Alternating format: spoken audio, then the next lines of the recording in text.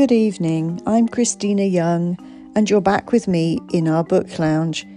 In our special series of Halloween short stories, I'm going to read you the third and final one, which comes from Spooky Ambiguous, which is a wonderful little book about ghosts and vampires, zombies and werewolves, and a mirror with danger at its heart. I hope you enjoy.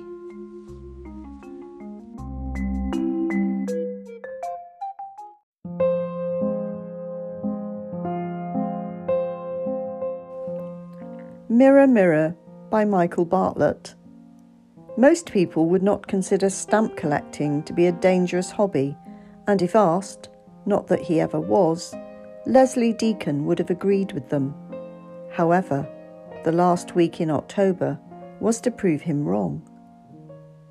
Taking advantage of the autumn half-term holiday, he had travelled to this Midlands market town to attend a philatelic fest.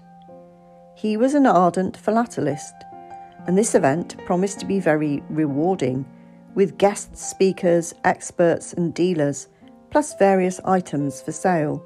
He was looking forward to a pleasant and profitable few days. He did not know the town, but had booked into the Feathers, which described itself as an old coaching inn.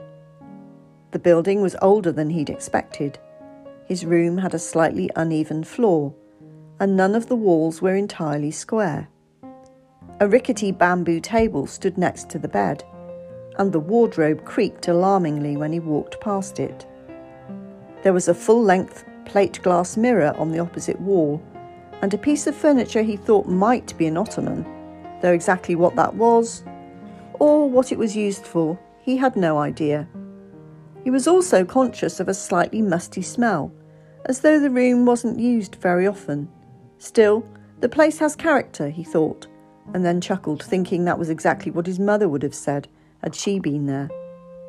He had been slightly disconcerted when he arrived in the town to see every building lavishly decorated with lanterns, dangling skeletons, witches on broomsticks, vampires, assorted masks, and dozens of inanely grinning pumpkins. "Is it always like this round here?" he asked Tom Wisbeach, the manager of the Feathers, as he was signed in and given his key. "Course not," said Tom, "only in the week leading up to Halloween." "Oh, that's this week, is it?" "Sure is," said Tom. "Let me see, you'll still be here Saturday night, won't you? Good. You can come to our Halloween costume party in the main bar. Buffet food and lots of spooky fun." And he waggled his fingers in the air invitingly. "Well, we'll have to see," said Leslie tactfully, thinking privately to himself, "Over my dead body, American-inspired rubbish." He went for a wander round the town before dinner. He liked the feel of the place. Higgledy-piggledy buildings, none more than 3 stories high. There was even an unusual-shaped clock tower, more reminiscent of central France than the English Midlands. Suddenly he found himself wishing he could share this with someone like Emma. She was another teacher at his school in her mid-20s, 10 years younger than him, and they'd become friends. Occasionally he found himself wishing they were more than just friends, but in spite of his age, he'd never been very good at turning friendship into a relationship with a woman, and he didn't know how to put his thoughts into words. He had scampi and chips and a pint of the local bitter in the bar before making his way up to his room. As he sat on the end of the bed, his glance fell on the mirror on the opposite wall. It was a large mirror, which reflected most of the room. It gave him a rather eerie feeling, as though he was looking at the room twice. He switched on the bedside lamp, put out the main light and turned back the covers. Then he heard, or thought he heard, someone say, "Help me," very faintly. He listened, but there was nothing more. He went to the door and peered out down the corridor, but it was empty. For a moment he thought he caught a faint scent of lavender, but as he sniffed, it vanished. Must have imagined it, he thought, and went to bed. The next day, he spent an enjoyable time at the Philatelic Fest. In the late afternoon, he listened to a very interesting talk about German hyperinflation stamps in 1923. This was the time of a general strike, leading to the collapse of Germany's economy, a time when the cost of a loaf of bread rose from 250 marks to 2 billion marks in just 10 months. This German hyperinflation was documented in a series of stamps overprinted and issued at the time. Very interesting. He had supper in a local cafe, went back to the Feathers for a nightcap, and was upstairs in his room just after 9. As he put his exhibition catalogue down on the bedside table, he glanced across at the mirror. Then, suddenly, his own reflection faded and was replaced by that of a young woman. She appeared to be in her 20s, dressed in a long skirt, frilly lace blouse with high collar, and a gold locket round her neck, like an Edwardian costume. Her head was cast down, and her shoulders slumped. Perhaps he made some involuntary sound because she suddenly looked up and saw him. Her hands flew up to her face. She looked absolutely terrified. Then her image wavered and disappeared. Leslie was very shaken. He went over to the mirror and tapped it. Solid. He tried to peer behind it, but it was fixed firmly. With a slight chill, he realised that the mirror was hung on an outside wall, so there could not possibly be anything behind it. It took him some while to get to sleep that night. When he woke on Thursday morning, the mirror appeared perfectly normal, and he convinced himself it had all been a bad dream. He passed another pleasant day at the Philatelic Fest and made several interesting purchases for his collection. That evening, the guest speaker's subject was stamps as a valuable source for studying the impact of conflict and war. The man showed images of Latvian stamps from 1918, which were printed on the reverse of discarded paper used in the manufacture of banknotes because of the acute shortage of paper after the First World War. Leslie was fascinated. That night it was quite late when he returned to his room. He resolutely tried to avoid looking at the mirror, but then a faint voice said, "Help me." In spite of himself, he turned round as the mirror image rippled and the shape of the young woman gradually appeared. She was clearly nervous, but looked straight at him and said, "Help me, please, sir." Not many people in his life called him sir, other than his pupils. "Who are you? What do you want?" She shook her head, and in spite of himself, he was entranced by the way her brown hair swirled around her shoulders. Leslie tried again. "What do you want me to do?" "Help me. Oh, please, sir, I beg of you, help me." Then she gave a sudden shriek.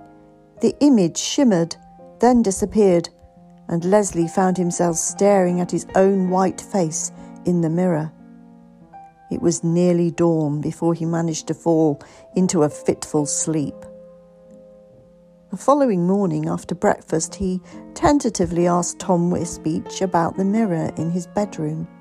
The man looked puzzled. "Do you mean the shaving mirror behind the hand basin?"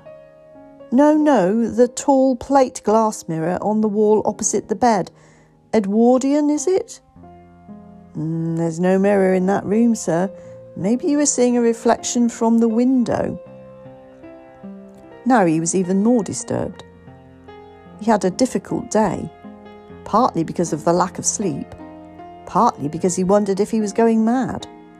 He avoided alcohol all day, skipped that evening's lecture, the Jamaican Abolition of Slavery stamp, 1921, and wandered round the town in a kind of daze.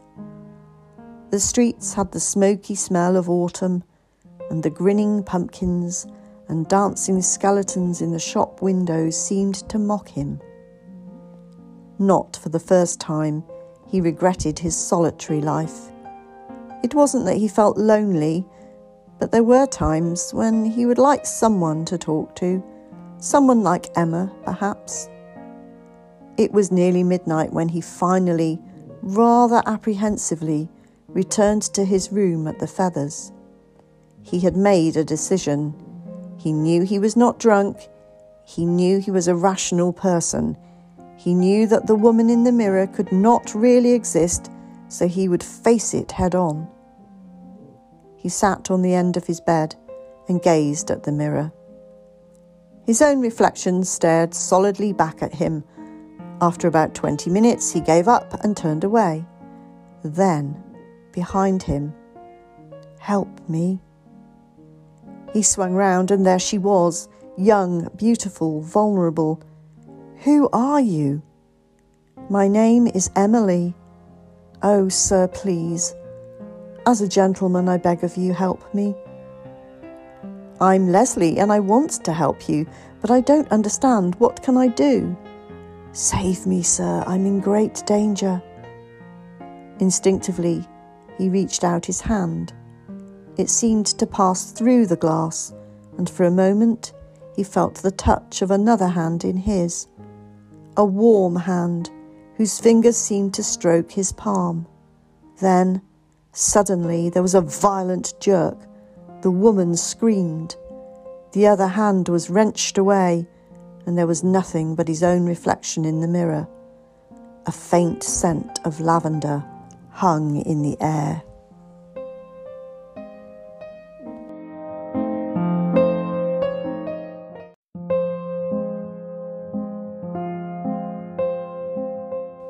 All his rational thoughts vanished.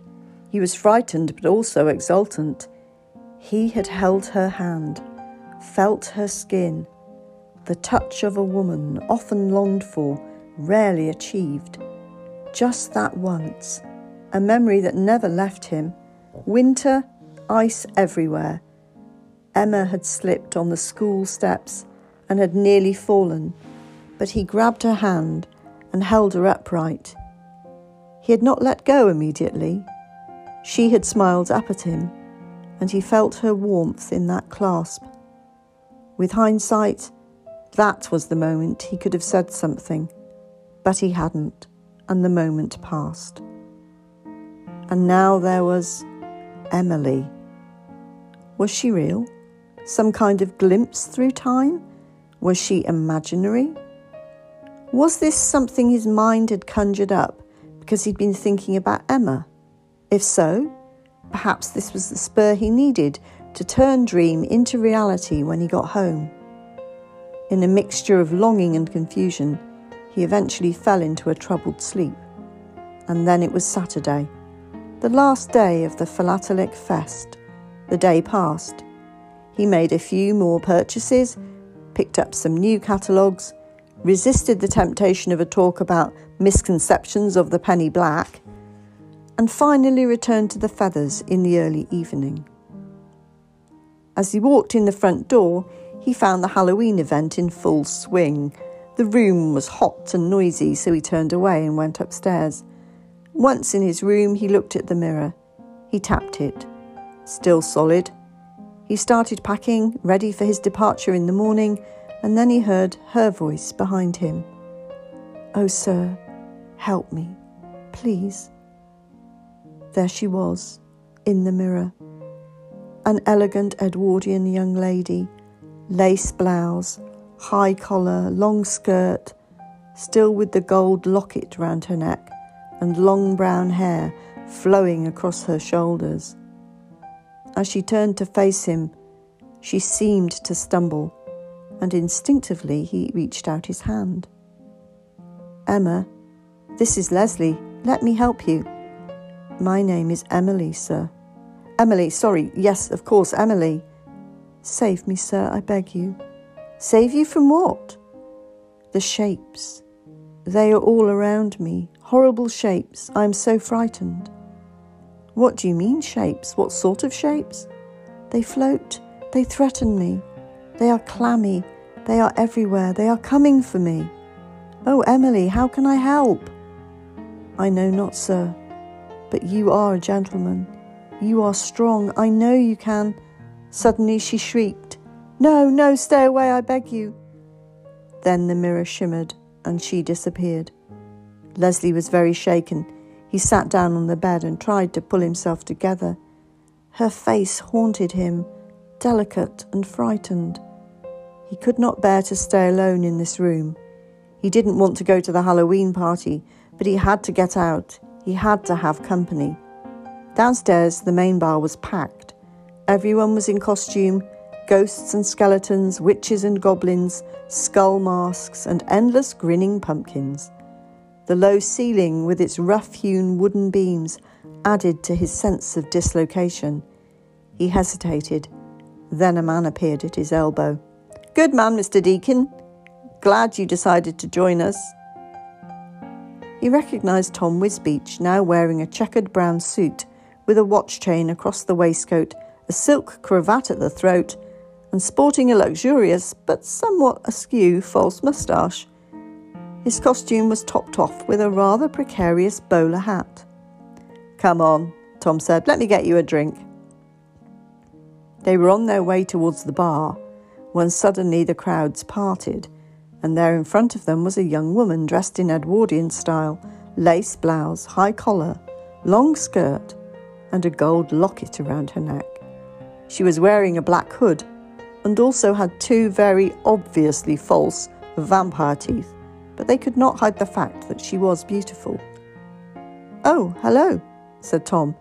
Let me introduce you. Emily, this is Mr. She interrupted him. Don't worry, Tom. Mr. Deacon and I have already met. She held out her hand.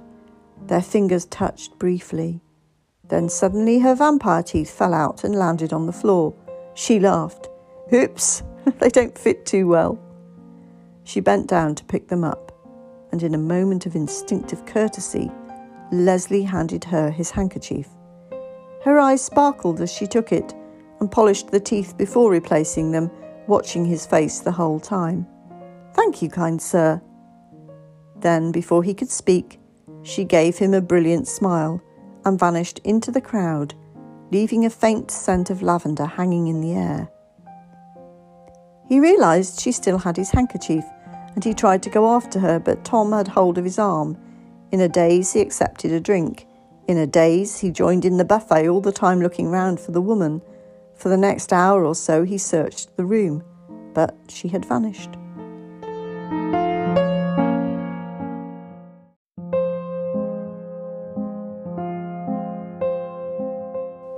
All right, he thought, if the real girl's disappeared, I'll look for the mirror girl. Back in his room, the half-packed suitcase was waiting, but he ignored it.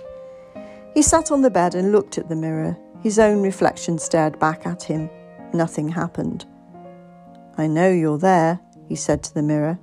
I'm waiting. It seemed to him that the room's musty smell was a little stronger, and there seemed to be a taste of dust in his mouth. He ran his tongue over dry lips, and then the mirror began to shimmer, and suddenly there she was. Help me, Leslie, help me. I want to help you, Emily, but I need to know what's going on. The shapes, they are coming. They're going to absorb me. Absorb you? What do you mean? They'll make me one of them. I cannot escape. She began to pant. She looked terrified, and her arms flayed about her as though fighting off something unseen. He started forward as she stretched out her hands towards him. Oh, please, Leslie, please help me. He stepped forward. His arm went through the glass and he grabbed hold of her. He tried to pull her towards him, but suddenly his wrist was gripped tight and he was dragged towards the mirror. In that last moment before the glass dissolved around him, he saw Emily's look of fear turn to one of triumph. She opened her mouth, and he saw two long, curved, blood-red teeth. Teeth, he knew, were not going to fall out. The next morning, when he didn't appear for breakfast, they found his bed had not been slept in. All his luggage, including the half-packed suitcase, was still in the room. His car was still in the car park, but of Leslie Deacon there was no sign, and there was no mirror on the bedroom wall.